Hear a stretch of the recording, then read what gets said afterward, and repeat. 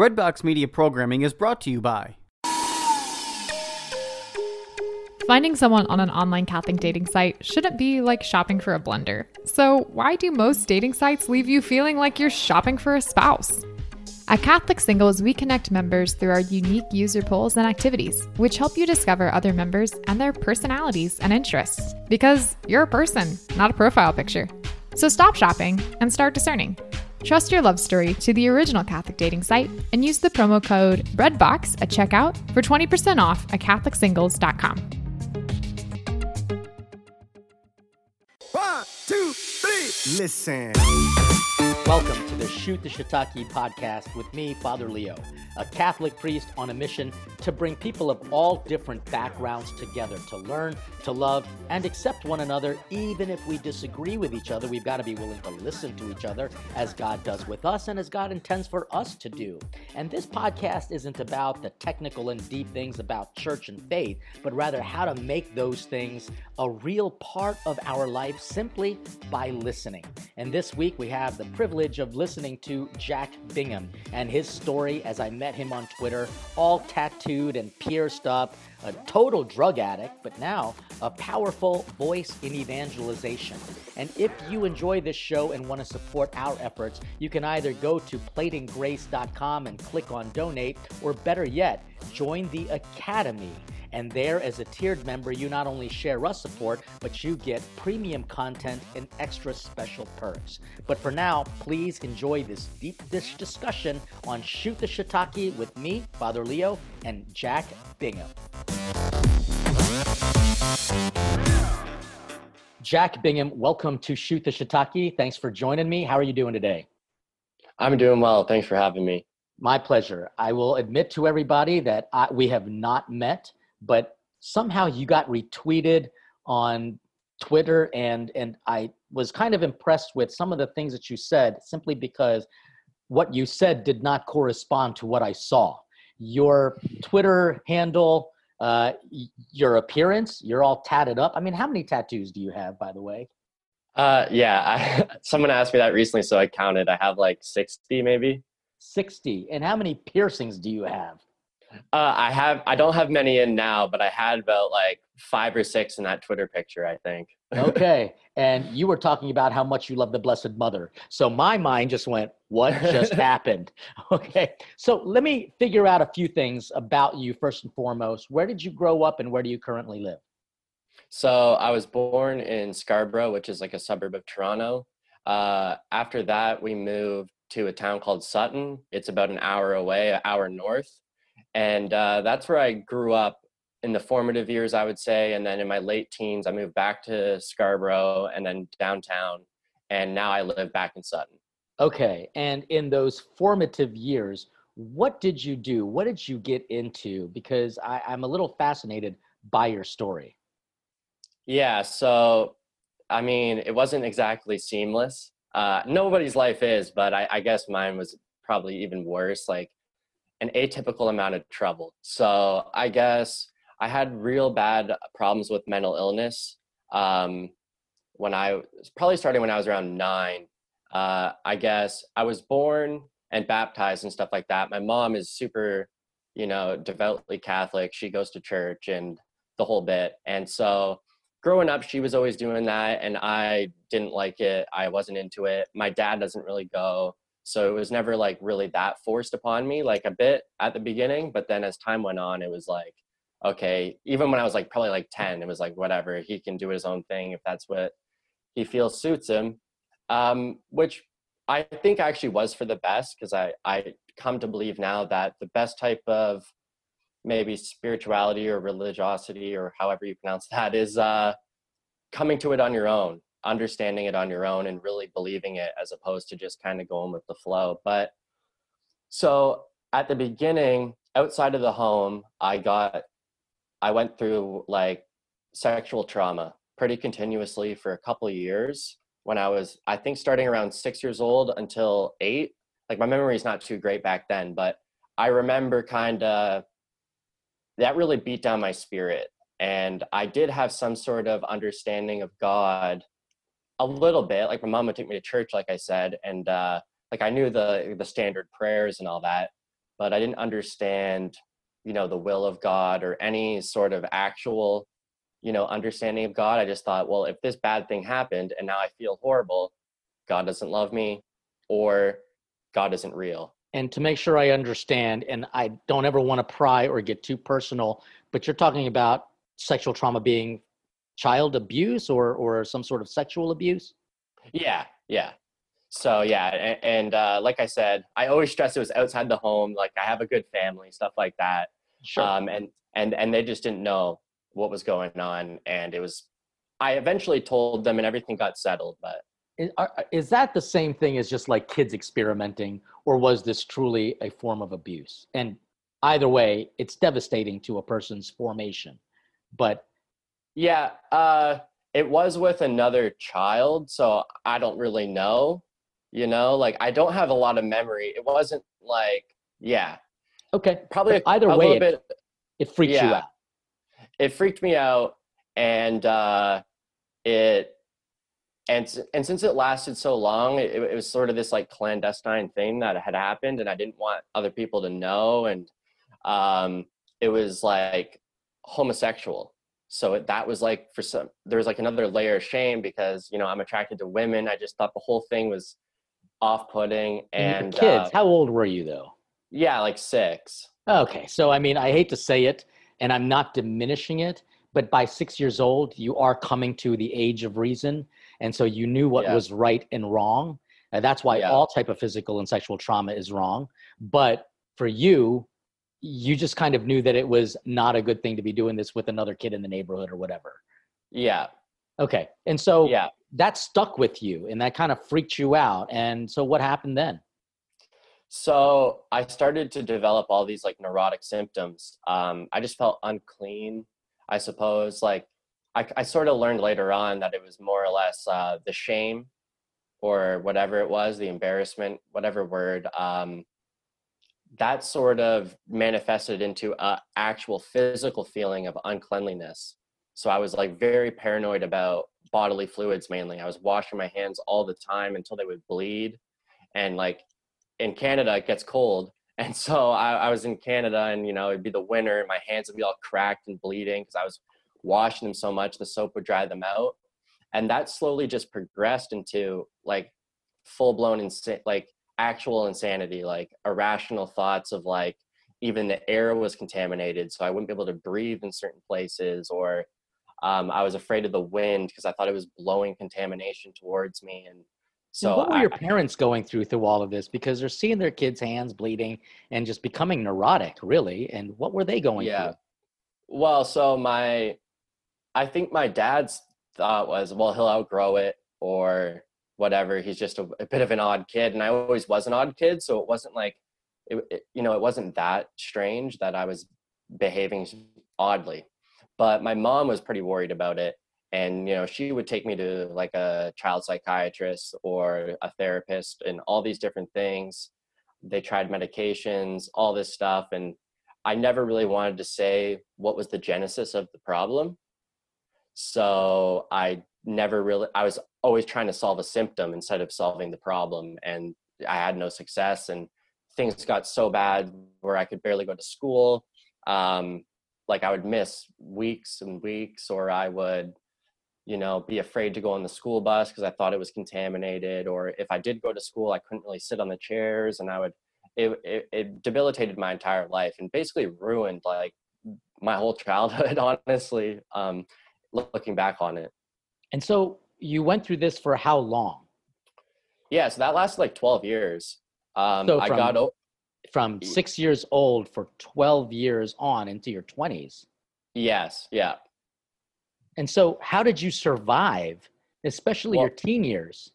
Well, that's exactly that's why I had developed another problem as a coping strategy initially, right? Like I never really I don't know. I didn't really know how to deal with it. And it was becoming, like you said, like it's hard to be social. And like I used to play, hockey. It's really big around where I'm from. And so at a certain point, it became difficult to even like do the things I enjoyed, right? Because I liked being active and going outside, but it was just not a possibility at a certain point, just because with all the the anxiety about everything. And so I just started like smoking weed, like marijuana, and drinking. And it wasn't so much that it like cured the OCD or whatever. It made me okay with it.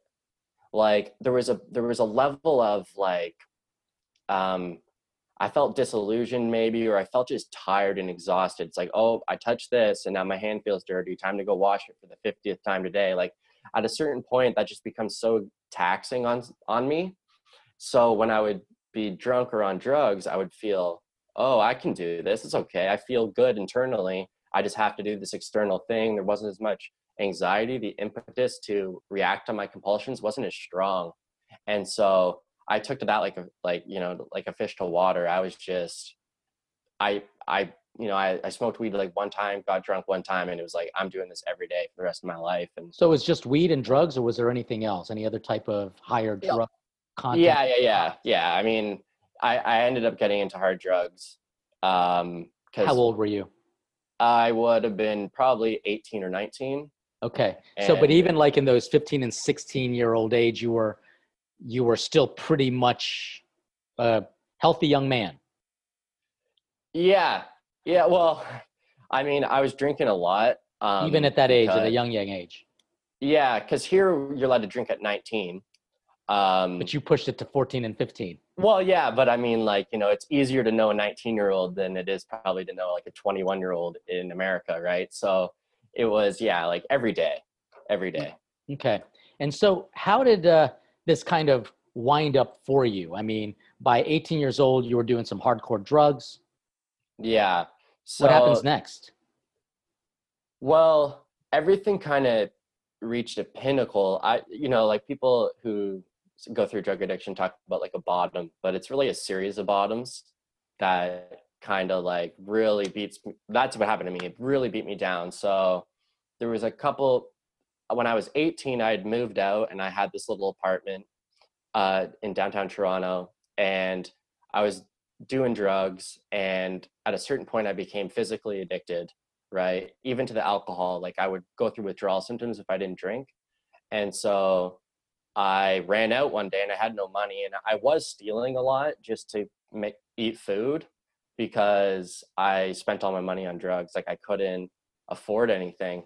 And you're talking about stealing what? Just food, stealing money from people? Food. Okay. Yeah. I mean, if I was at like a house party and I saw something, I would have stolen it, money or whatever. But for the most part, if I was going out to steal, it was just food. Like I had all my money went to this, and I had a lot of trouble keeping down a job because I was, you can't really, you can only show up out of your mind a couple times before they let you go. And I had gotten kicked out of school for being truant and all this stuff. So I was basically just stealing and doing drugs and trying to make it through.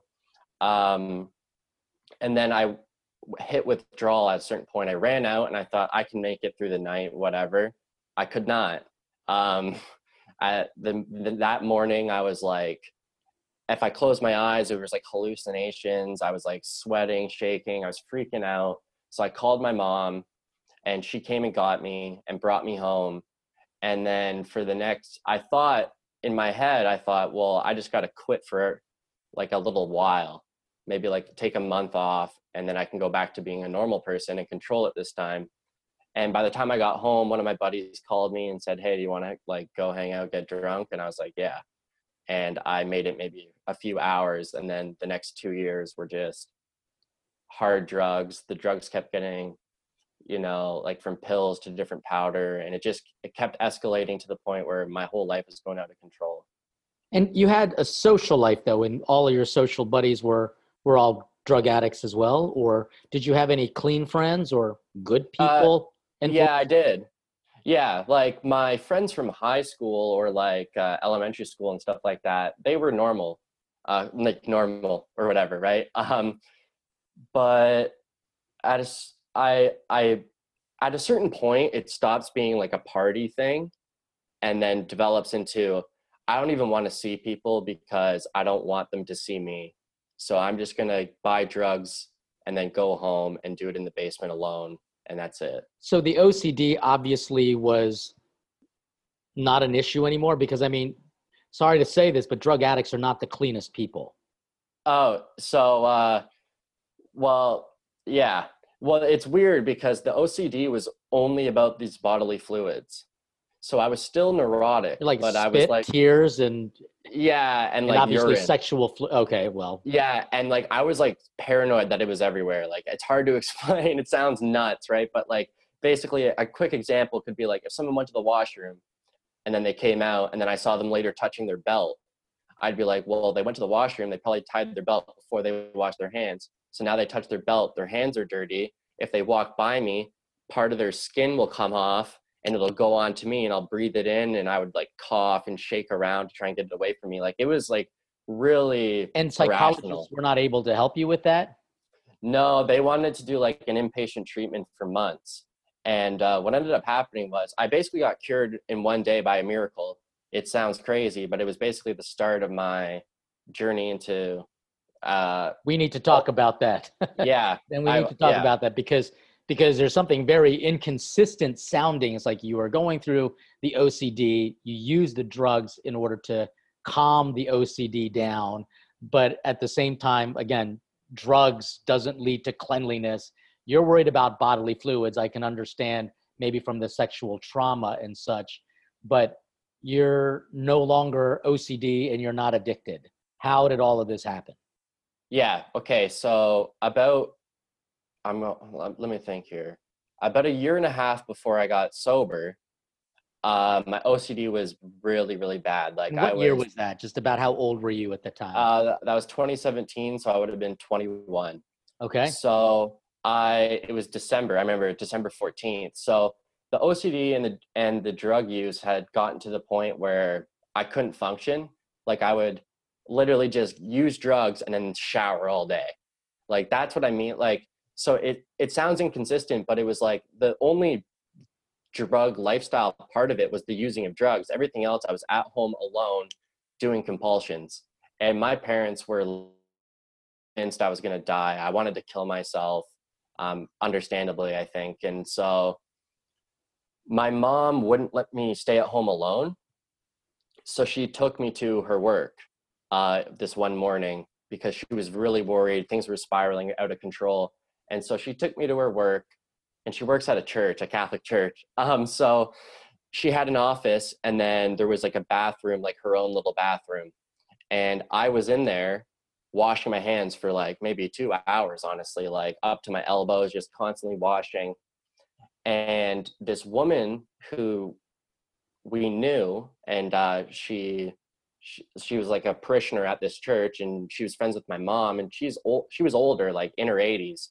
And she comes into the washroom and like grabs my elbow and says, which by the way annoyed me because I was like, now I have to wash this elbow and like all this stuff. But so she holds on to me and says, I can help you. And I was like, I don't know. Like, she's like, if you come to my house after you're here with your mom, I'll help you. And it was the weirdest thing because I had no belief in really much of anything. But for some reason, I believed her. It was like super weird. And then it gets even weirder. So I go to her apartment. I had never even been there. I'm driving with... What does your mother think about all of this? Well, my mom is really close with her. Oh, and it's so almost it's your like friends. Got it. Yeah, like my mom is really close friends with her. And I'd seen her here and there. But what ended up happening... So I'm like driving with socks over my hands because I don't want to touch the steering wheel. And I show up to this apartment building and I go inside and there's a Catholic priest in there and it's her brother. And I'm like, this is so weird. Like I hadn't been to church in a long time, like to mass or anything. And I was like, man, this is weird. But it felt so, I don't know. It felt like it made sense somehow. Like in my head, I was like, if there is signs, from God, this might be it. Like this ultra Catholic woman I know, and then her priest brother, who I didn't even know she had, is like sitting in there and he says hello to me or whatever. And we go into like her little office area. And because she used to, I forgot to mention, should have mentioned, she used to be a therapist. And so she hadn't taken clients, obviously, she was in her later years now, but she sat down with me and she basically said, explain everything that's happened and why you're like this. And I, for some reason, just had the willingness to talk about things I couldn't talk about before. And I laid it all out. Therapists. Yeah, exactly. Like I had never mentioned it really.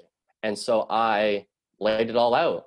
And then I can't explain it. Like, when with my OCD, if let's say on my hand, I felt like it's contaminated, I could feel it. There was like a weight to it almost. And so I had that feeling that I needed to wash my hand because I shook her brother's hand. With a sock or without a sock? Without a sock, because I wanted to be normal. And so I'm like sitting there with my hand kind of extended the whole time because I'm waiting to wash it and I don't want to touch anything else with it. And as she's talking to me, she's basically telling me that this is all a lie created in the mind of a child and I don't need to be like this and there's nothing to be afraid of.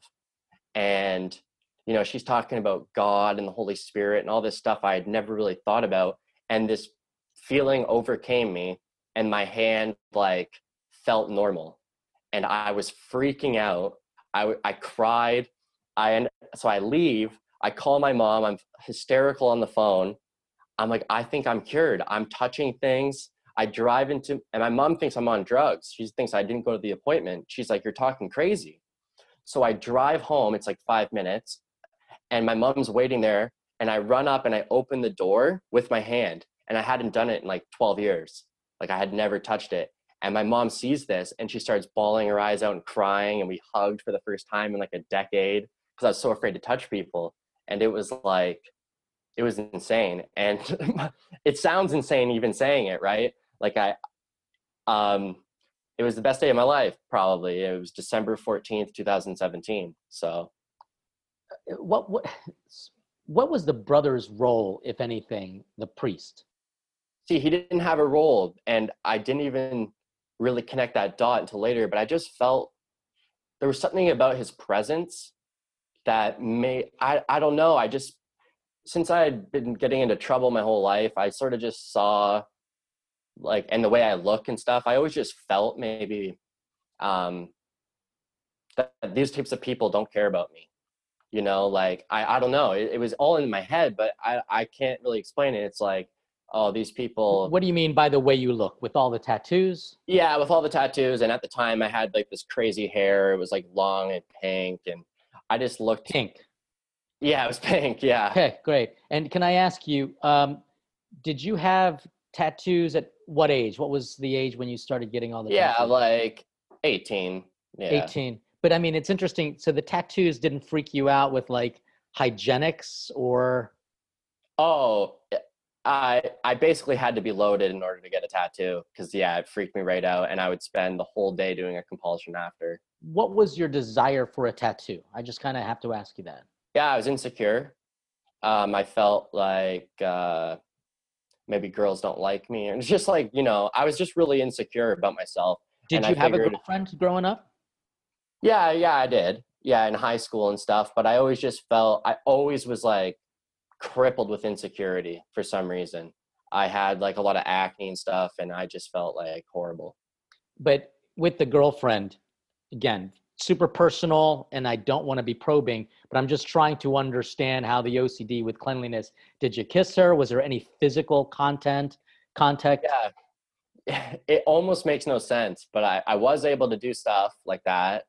But it was very ritualized. Like it would be like, okay, like I know I've been with you. I would make her wash her hands and stuff. Like I was just like, I was very controlling in that way because I was so obsessed with this. And if we did have any sort of interaction, I would, you know, shower, like really clean myself. Like it was a bit extreme. It was almost not worth it. Interesting. Okay. And so the insecurity was there. I can understand that. People who don't look the part, which is one reason why I was, in a sense, interested in getting to know you and your story more, because you don't necessarily look the part of someone who does believe in God. In fact, You would look like you would be rebellious and truly agnostic. But It wasn't that you were agnostic or atheist. It's just that you didn't feel welcomed. Oh no, I was against religion. Organized religion. I was against, yeah, and I was against the belief in God. I thought it was stupid. I would have conversations all the time with my mom, telling her it's horrible, but I would say, you're stupid if you believe in this, and it's just a way for people to cope with, so they don't fall into nihilism or something. This is what I thought my whole life. So. Mm-hmm. And was your mom and dad, were they still married? Are they still married? Yeah, they're still married. Yep. Yeah. Do you have any siblings? I have one brother. I have a younger brother. He's 8 years younger than me. 8 years younger. Does he have any of the same tendencies or? It's not with drugs and stuff, but he's a bit neurotic. Yeah. I think it runs in the family. Okay. So neuroticism kind of does run in the family to a degree. Yeah. Okay. All right. So you get to this point where you're, how old? 21 years old, you mentioned? Yeah. December 14th, very stuck in your mind. You go home, you hug your mom. You think you're cured. Did this woman say any prayers, do any ritual, do any kind of lay her hand on you? Yeah, she did touch my hand, and I can't remember. She did say a prayer, and, I was just so overwhelmed. I don't really remember what it was, but I think it was like, something about casting out fear or something like that. And so I wasn't necessarily cured, right? It felt that way. What it really was I'm now willing to never do a compulsion again.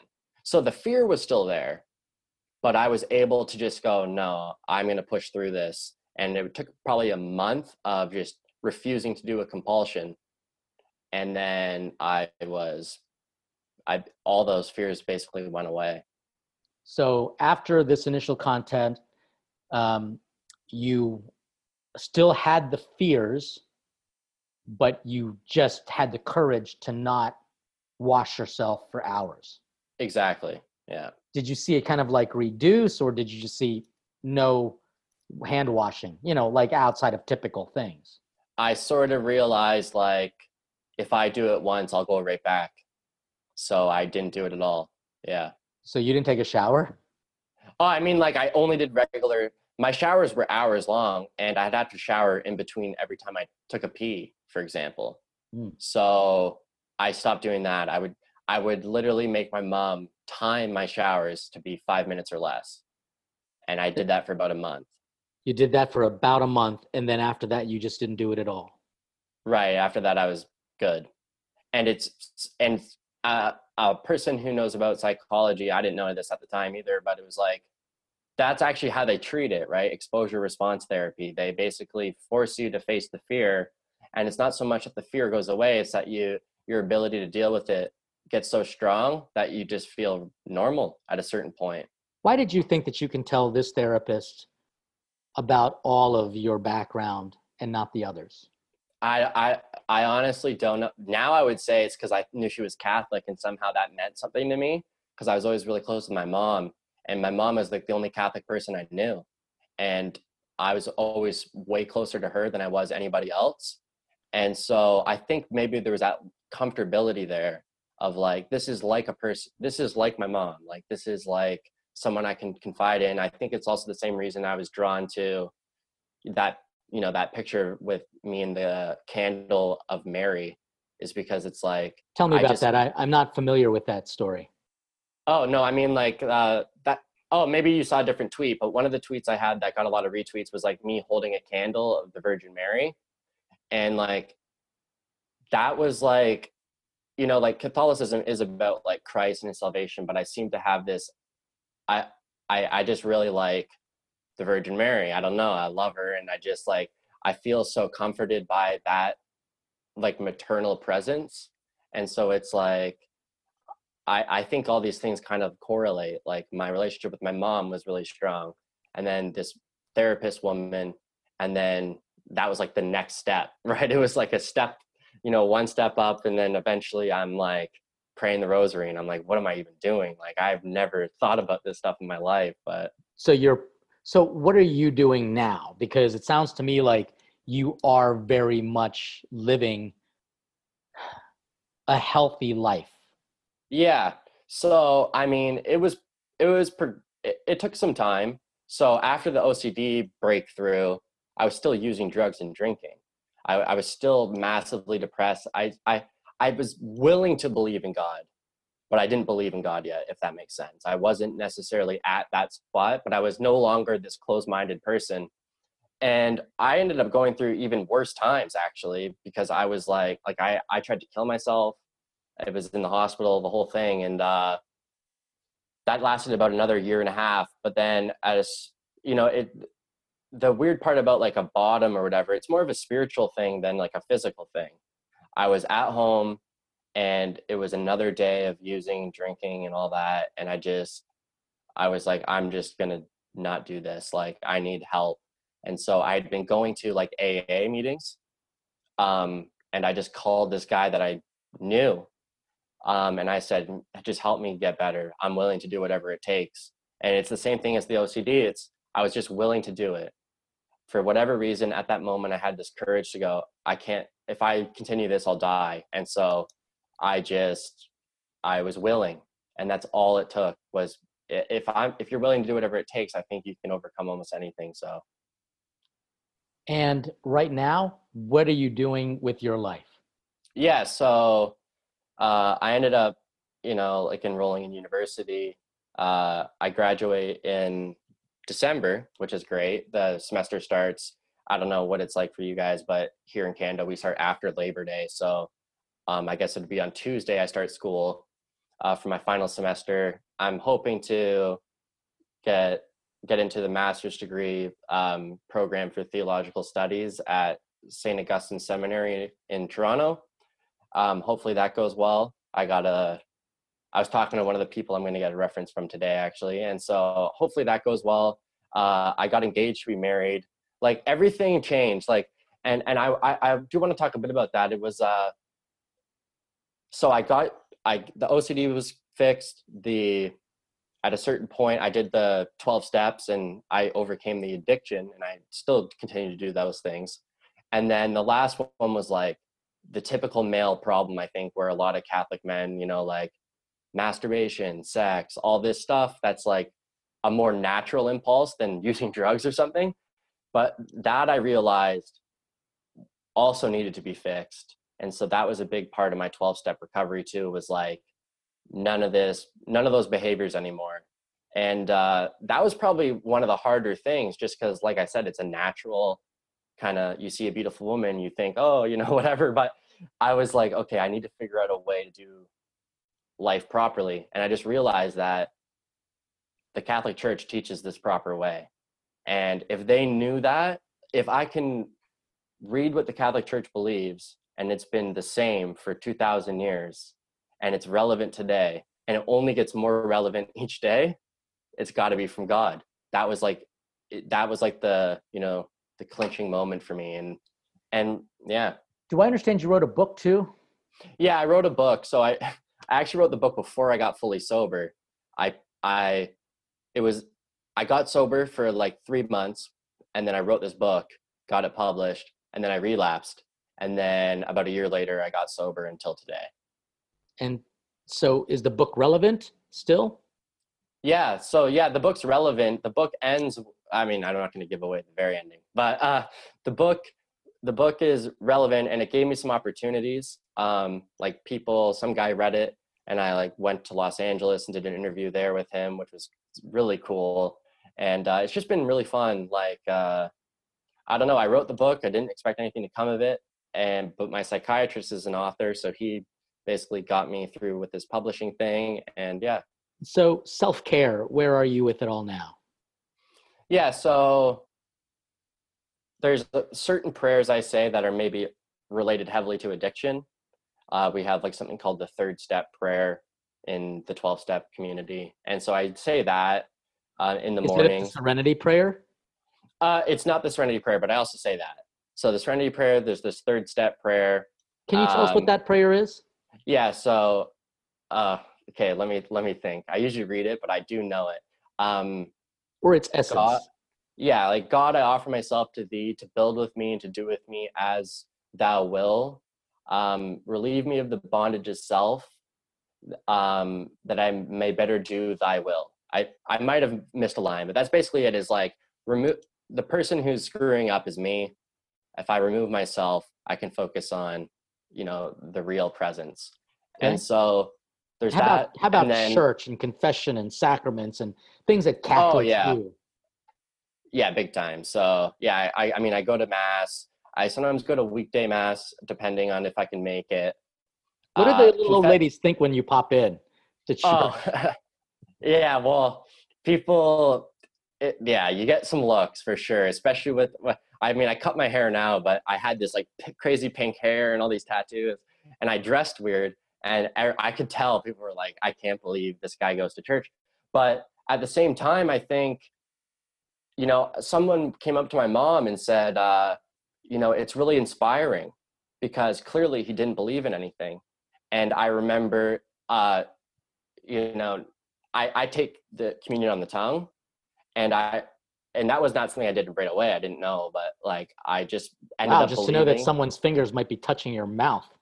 I know. And so I ended up, doing that, I guess, just because I was reading about like the true presence and all this. And I was like, Sure. oh, well, if that's real and I believe it's real, then I maybe should do that. I don't know. Right. It was just my thought process. And so I did that. And some woman came up to my mom and said, like, it was so beautiful. Like, he must really believe in this stuff. I can't believe the turnaround and stuff. And so it was cool. What are your actual hopes and dreams right now?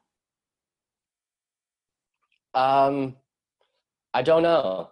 I want to have a family, which is why I'm engaged, and I'm in love, obviously. But so there's that. And then I just hope to continue doing stuff like this. Like, I just like to tell people about what happened. I try to do some speaking when it's not COVID era, and just continue to write. I have another book written that's being published, should be coming out later in the year, and just, writing and try my best to just carry the message, because that's really, What message is that? I honestly think it's just the message of Catholicism being the full expression of Christianity and the one true religion. Like, there's a quote that has become my favorite the last couple of days that my fiance showed me, and it was like, I think a Saint Bernadette quote, and it was like, I'm not here to convince, I'm here to inform. And I like that, because that's what I needed. I didn't need someone to sit me down and go, this is why, this is the way it is. I just need someone to go, I was you, and now I'm this. This is what I did. If you're desperate enough, you'll try it, and it'll work. And Final question. To me. Yeah. Final question. We've never met, but I'm a Catholic priest. What can I do, Jack Bingham, to help you? As a Catholic priest, what can I do to be of support and help to you? Just pray for me. Pray for me. I really believe in the power of prayer. My mom asked for St. Augustine and St. Monica's intercession every day, and I think that really helped. Well, there you have it, ladies and gentlemen. Jack Bingham was my special guest for this Shoot the Shiitake. We hear his story, and when we return, I'm going to come back with my carry-out order. What did I learn from my deep dish discussion with an impressive young man? Thanks for joining us, Jack, and God bless you. Thanks, you too.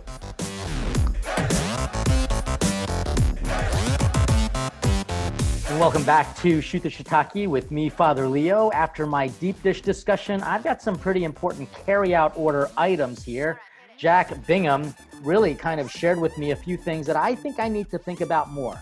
That sexual trauma is real.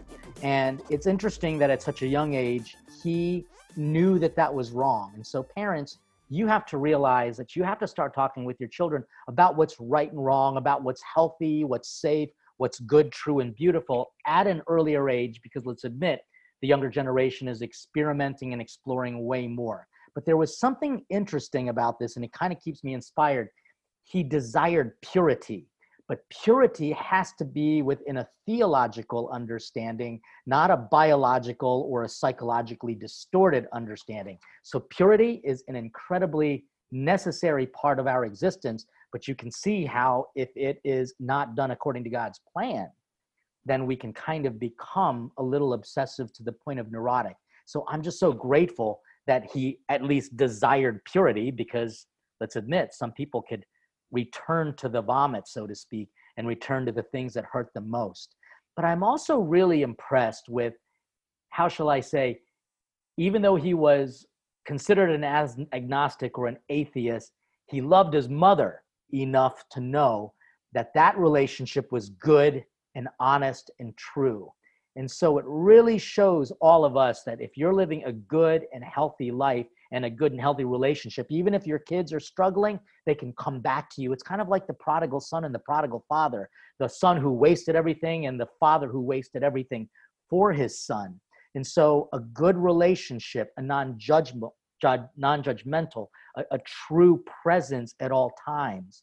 And also, I'd have to say this, we didn't hear much about that priest, but I can tell you that that priest was probably interceding, and his very presence, even though he didn't do anything, at least made an impact on Jack, that he would be willing to talk with this other therapist who was approaching counseling, not just through a clinical point of view, but maybe through a spiritual and even theological point of view.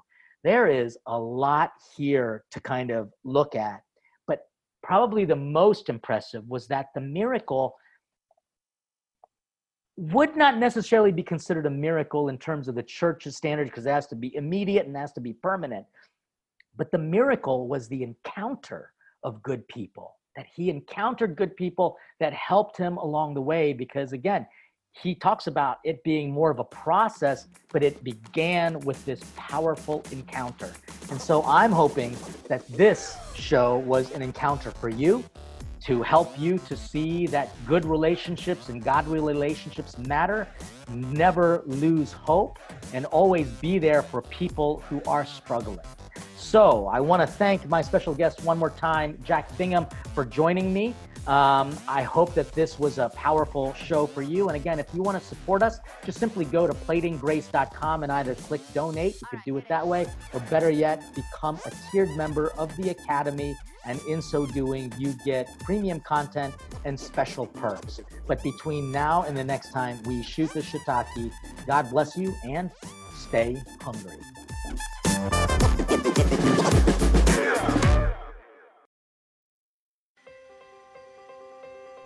Looking for a way to build daily prayer discipline? Seen the rise in mindfulness meditation, but not sure if it is possible to meditate in a way that's consistent with your Catholic faith? Just looking for a way to breathe new life into your existing prayer routine? No matter what you're looking for, Hallow is here to help. Hallow is a Catholic prayer and meditation app that helps users deepen their relationship with God through audio-guided contemplative prayer sessions. From meditations on the daily gospel to the rosary to daily examens, Hallow has something for everyone. Hallow is the #1 Catholic app in the US. It is free to download and has permanently free content, but you can also check out all of the premium sessions for 30 days, risk-free, by signing up at www.hallow.app/breadbox.